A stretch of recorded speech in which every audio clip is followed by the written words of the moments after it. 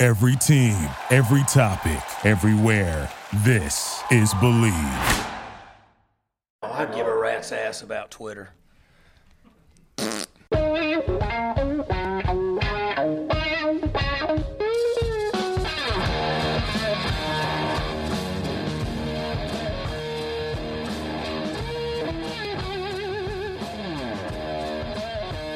What's better than this? Guys being dudes here on the Draft Dudes podcast, presented by Locked On.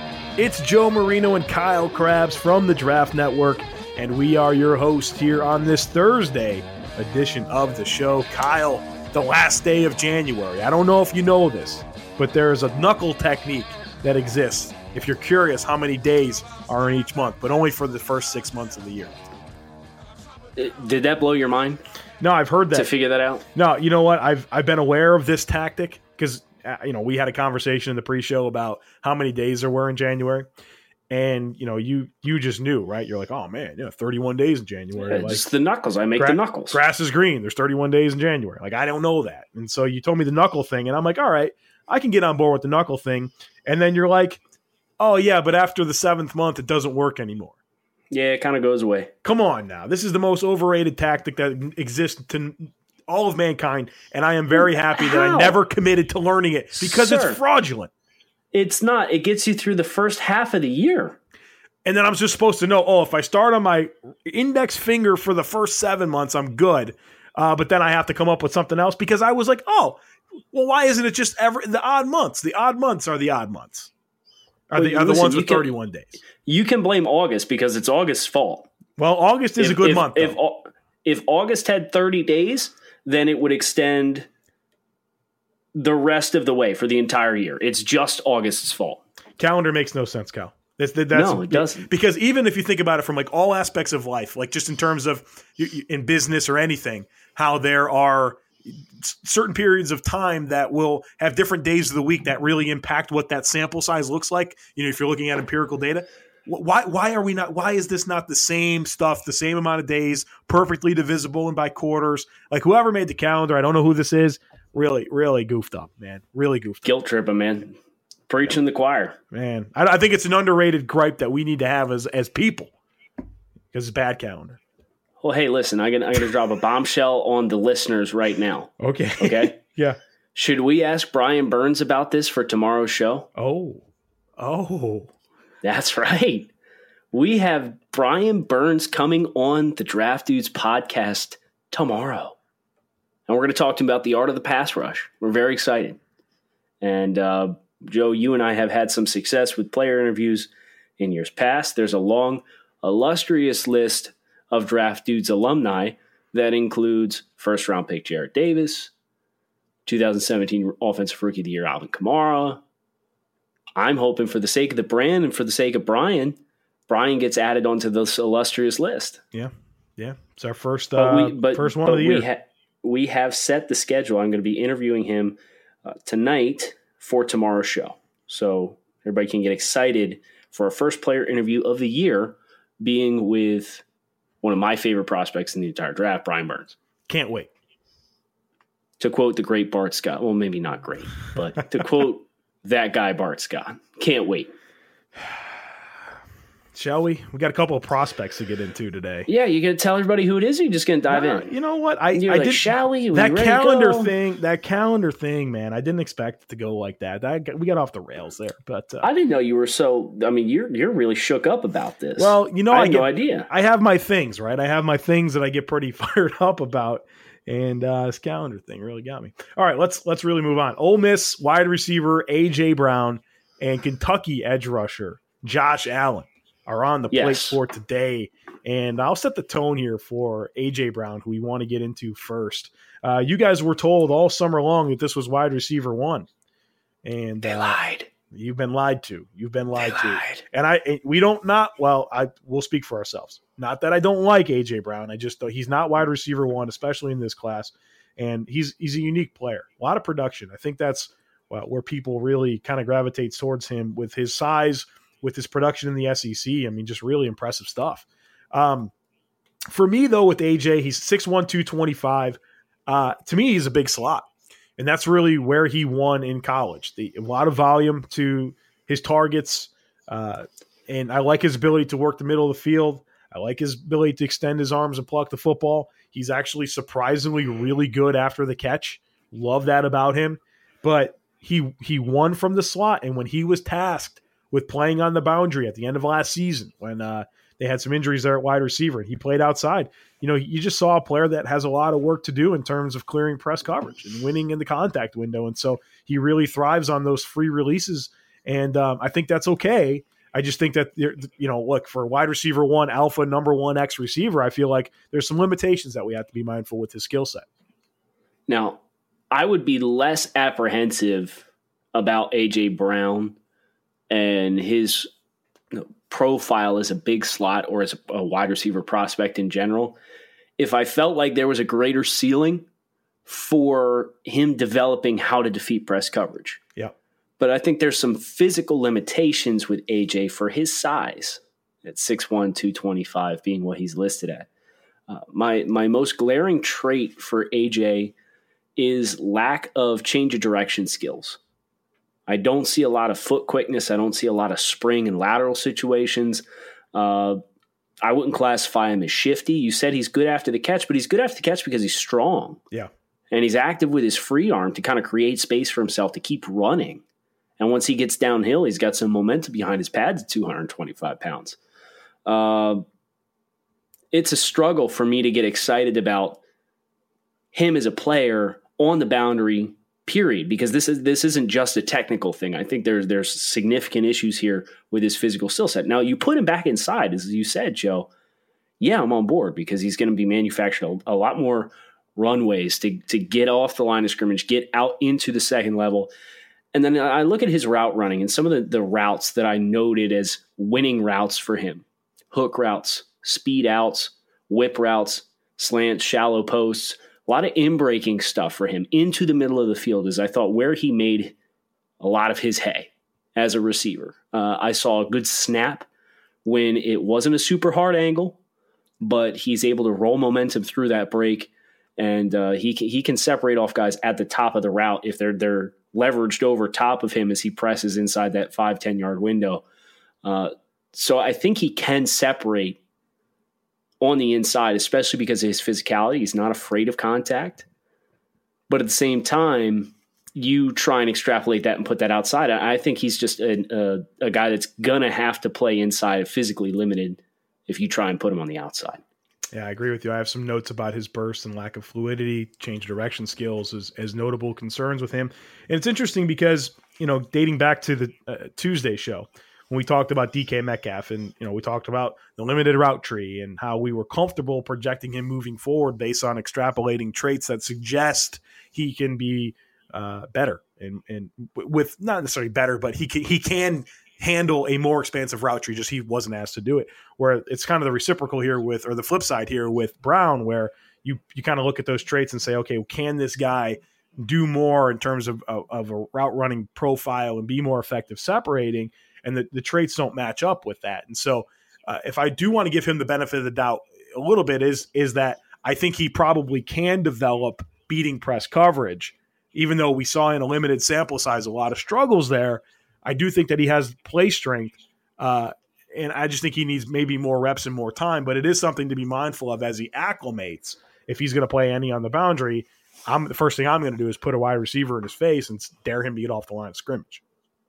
So I guess my question for you, because this isn't something about AJ's game that we have talked about, you and I, what do you make of the manufactured touches?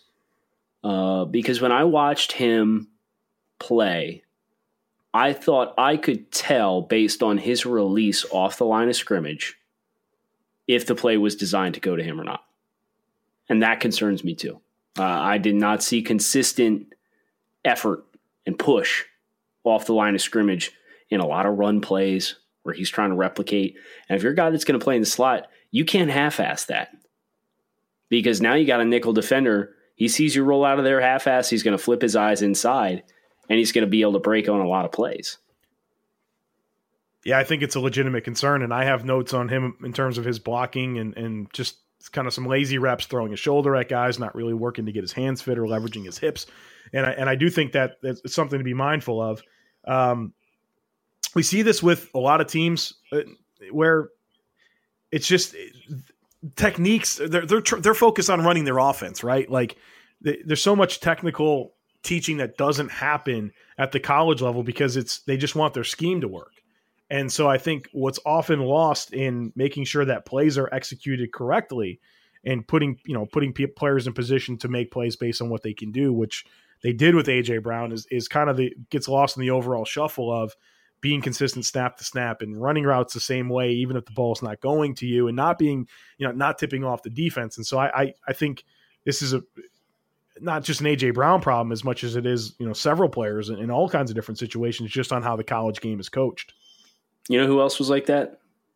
Corey Coleman. Yeah, that's exactly what I was going to say. Very different physical profiles, but coming out of a spread offense, and everybody kind of poo-pooed the thing with Corey. It was like, oh, Art Briles, he's a genius. He tells him not to do that. He wants him Save fresh the so energy. he can run down the field. It's bullshit. Yeah. Play every play exactly the same. So I guess to kind of put a bow on A.J. Brown, I feel like for a guy that you said you like, and I actually like A.J. quite a bit too. I don't think we've necessarily said a lot of good things about him. So let's find something good to kind of be, because I think a lot of that, and that's one of the challenges in scouting, is like when players carry expectations and they don't meet it for better or for worse, your talking points tend to trend towards argumentative against that narrative. Yeah. So I want to do AJ a service here and talk about some of the good things, because I'd be perfectly fine with him as a top 50 pick. First round pick, maybe not so much, but a top 50 pick early too. Yeah, that's fine. Yeah, I think it comes down. I think he could be a power forward type player from the slot and really be a chain mover, and a guy that, despite some athletic limitations, can win after the catch. He's super competitive when he has the football in his hands. And like you said, he's effective with that offhand to create that space for himself. And so, there's a lot of value in being able to consistently catch the football, run good, uncover quickly, and keep the chains moving. And so if that's what your team needs, if that's an element to what your offense can use, then A.J. Brown's going to be a great target to do those things. Listen, I said it once on this podcast before. Jarvis Landry with an extra 30 pounds. I think that's a perfect role, a guy that lives and thrives in the slot. You're not going to ask him to push the ball down the field. I mean, Jarvis Landry, I know the usage in Miami was extreme as a short area receiver, right? Like Jarvis as a rookie averaged 9 yards a catch. Then it was 10.5. Then it was 12. Then it was 8.8. And then he goes to Cleveland this year and averages 12 yards a catch. He's not a stretch the field guy. A.J. Brown won't be a stretch the field guy, but as you said, if you want him to run a 9-yard stick or dig on 3rd and 7, throw him the football. He's got great hands. Yep. He is that guy in the middle of the field. He's fearless. And because he's bigger than Jarvis Landry, who's 5'11", 195 pounds versus 6'1", 225, he can take that beating, that wear and tear, and withstand and win some contested catches in those situations. So I think that's the perfect kind of mold if you're looking for a receiver in the NFL that a usage that could A.J. Brown and the team that he goes to could emulate and have success. I think it's what the NFL teams, the Miami Dolphins and Cleveland Browns, have done with Jarvis Landry. Yeah, I agree. And there's some value to that. He can make plays. He can help a team. Just not a dynamic number 1 top 10 guy. So now, Joe, it's your favorite time of the show. It's time to talk about Josh Allen. Yeah. Wow, that's a soundbite right there. I'm telling you, I'm going to pull that off this podcast, guaranteed. And one of these days, I'm just going to throw that into the leadoff of the show. Yeah. Let's talk about Josh Allen. Josh Allen just looks like a pass rusher, right? Just looks like one. So I think Josh is your poster child for the value in going back to school, right? Like Josh, this time last year, Kentucky's Josh Allen is perceived generally as what? Top 75 pick? Oh, yeah. Athlete, nowhere near the stratosphere that he's being talked about now, which is as a top 3, top 5 overall pick in the NFL draft. And Josh comes back to school, and I thought he really turned it on. Obviously, he had 17 sacks this year versus 7 in each of the previous 2 years, 21.5 tackles for loss versus 10.5, and then 8.5 in the last 2 years. Talk about a career season for Josh Allen, who's listed 6'4", 258. He will be 22 when his rookie season starts. He's got a birthday over the summer, so he'll be 22 his entire rookie season. So it's not like he's super old either, but it's physical tools, not necessarily having a plan, developing more of a plan, and then hoping to see that development and progression trend in a linear upward scale as he gets into the NFL and as he plays. So I think the first two things that stand out for me for Josh Allen, the first step quickness, the explosiveness off the edge. He wins a lot of speed reps strictly through accelerating through the arc. Yep. He continues. It's not even the first step. He covers a lot of ground and he does so quickly. But then beyond that, steps 2, 3, and 4, he's continuing to accelerate. So he's got that really nice ability to keep the pedal down as he's turning the corner. And I think that overwhelms a lot of college offensive tackles. Yeah. And then go right ahead. No, I was just going to say he ran circles around those SEC offensive linemen all year long. So, yeah, that pure speed is just really impressive. And then I think the area that allowed him to shine the most this year was he started to show some semblance of pass rush counters and not just trying to win in that capacity. He's obviously got the speed rush. Saw a nice sweep move out of him to utilize his outside arm and drop those hands of offensive tackles trying to punch, and then rip and dip. I think everything right now is still predicated on speed. I'm not super sold on his ability to come back inside on guys. He's not setting those moves up properly at this point, but at least you're starting to see a cerebral side to him, and that's why teams can get excited about projecting him to the next level. Yeah, and you really talked about his strengths really well there, and I think what gets me excited about his upside even more is obviously the growth that he showed this year, but I just think there's even more he can achieve. Like, I think there's a lot of meat left on the bone in a lot of different areas with Josh. First of all, I think he does occasionally have a false step out of his stance, and so he can be even quicker off the ball, as crazy as that sounds. Yes. Yeah. I don't think he necessarily reads the set very well of the offensive tackle, and so, understanding how they're setting and how they're trying to block you and how to attack that most effectively is something that he can develop and become even more effective as a pass rusher. Like you mentioned, the timing, using his feet to set up his rush, they're still developing more counters, stringing together moves. Like he was dominant this past season. 17 sacks, 21.5 tackles for loss, running circles around offensive tackles. But there's so much more technical work that he can do to maximize his speed that if he puts it all together, oh my God, right? Like, I mean, just you talk about putting stress on an offensive tackle to keep track with him around the outside, man. Like, good luck. You better get depth and width in that kick step because you're going to be in trouble, because I think he's just got that type of burst. I think an underrated component of his game, Kyle, is if you're wanting a guy that's to be a true 34 outside linebacker, like, man, the way he sinks in coverage, man, he's smooth. He covers ground. Like, he can get to his landmarks if you wanted to take some deeper drops. So, like, I do have some concerns with him as an edge setter. I don't necessarily think he's a great run defender, but if you're looking for some, I don't necessarily want him in coverage a lot because it takes away from what he's best at, and that's attacking the edges. But he can give you that upside in coverage as well. Yeah, for sure. I think the flexibility for Josh is most prominent when he's moving away from the line of scrimmage. Yeah. As far as, when he's in his stance and he's got himself square to the line of scrimmage and he reads pass and he knows he's got to get that hook curl depth and he's got to get 8x8 as far as 8 yards of depth and 8 yards of width to really kind of get out there on the wide side of the field. And he has to flip those hips open. That's when you really see, this guy has the ability to disassociate his upper and lower halves because he's able to keep the pads relatively square to the line of scrimmage. And those hips flip about 60 degrees.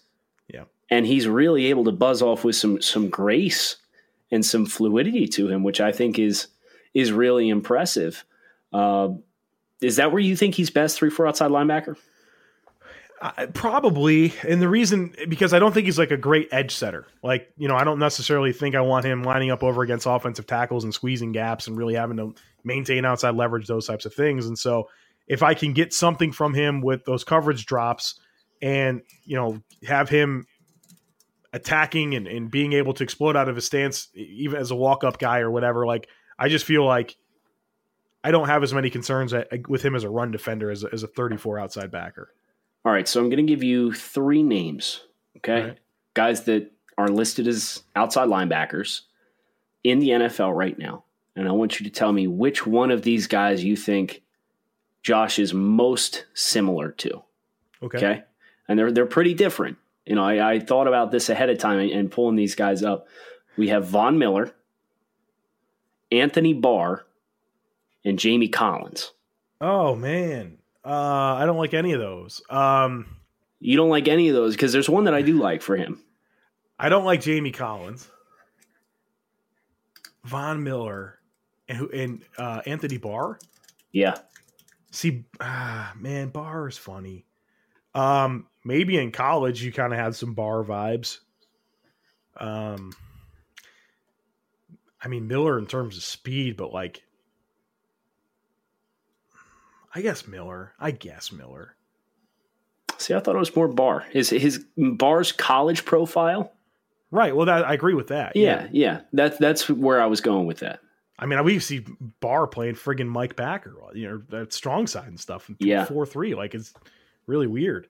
I wanted to say TJ Watt, but like TJ Watt can play the run. So I think that's probably your worst case scenario with Josh Allen, right? Is you draft him high. Anthony Barr was drafted 9th overall in 2014. The pass rush plan never developed. So lo and behold, Barr gets pushed back off the line of scrimmage because he is a good space defender. And Barr's 6'4", 248. Josh Allen's, I think, listed 10 pounds heavier than that, but very good and natural in space.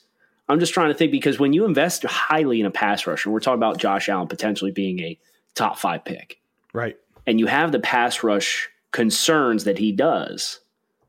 If that doesn't materialize, having a pathway for success beyond that without having to be a cerebral pass rusher, I think adds value to the player to know that, okay, he may, if it's year 2.5 and 3 and we got to pull the plug on him as a pass rusher, we can at least play him X and still get good value and production out. Barring a trade, Kyle, you've got Arizona, San Francisco, New York Jets, Oakland, your first 4 picks. Yeah. He doesn't get through that, does he? I think San Francisco makes a ton of sense. Yeah. Especially for what they're looking for. Yeah, they don't have that player. Right. They needed it 2 years ago, and they took friggin' Solomon Thomas, who was a clone of Eric Armstead.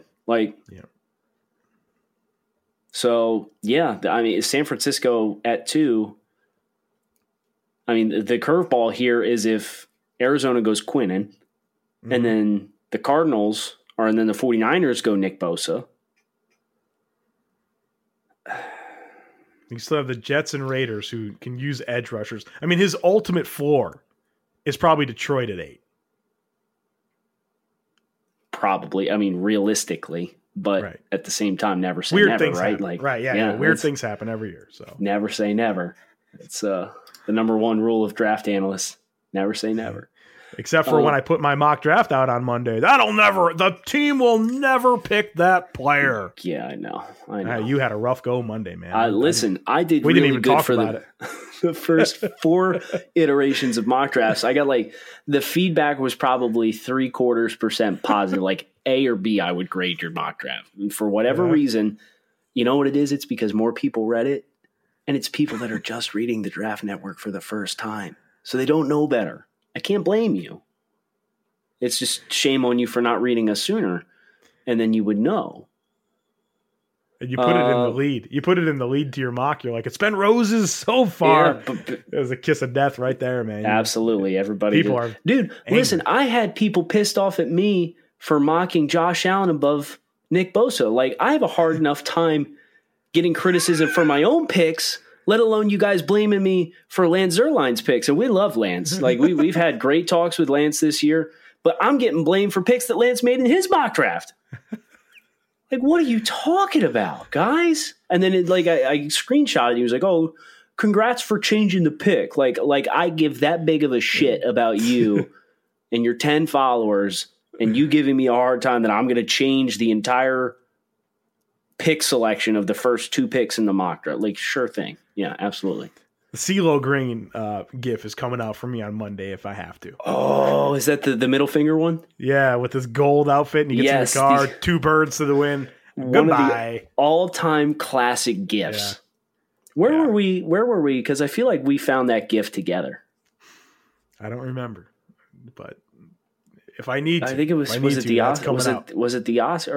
or Oscars last year or whatever? I don't even know which were we one's at which. FanRag? Were we at Phoenix? Yes, we were. Yeah, we were out in Phoenix when we saw it for the first time and giggled our asses off. Yeah, it's a great GIF. Parting thoughts on Josh Allen? Yeah, I mean, I think we talked about him pretty well. Explosive guy. There's a ceiling. There's the room for growth is what really gets me excited about what he can become. So I think he'll be a top 10 guy, and hopefully he can continue his development because he can be really special. My 30-second elevator pitch to sign us off here. Josh Allen made promising strides as a pass rusher and adding some versatility to his rushes. But he still, as Joe pointed out, has ample room for growth, things that he needs to continue to get better at from a fundamental standpoint of setting up offensive tackles and being more flexible to not be married to his first pass rush plan.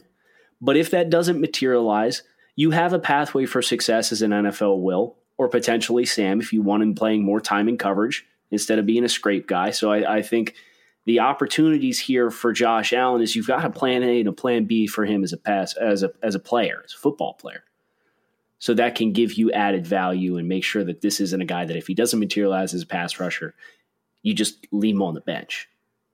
I'm Kyle Krabs at Grinding the Tape, signing off with Joe Marino at the Joe Marino. As we said, we will be back tomorrow with Florida State defensive end edge rusher Brian Burns to talk about the art of the pass rush. And we're looking forward to digging into that with him.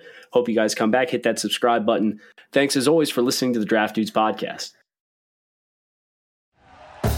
Thank you for listening to Believe. You can show support to your host by subscribing to the show and giving us a 5-star rating on your preferred platform. Check us out at Believe.com and search for BLEAV on YouTube.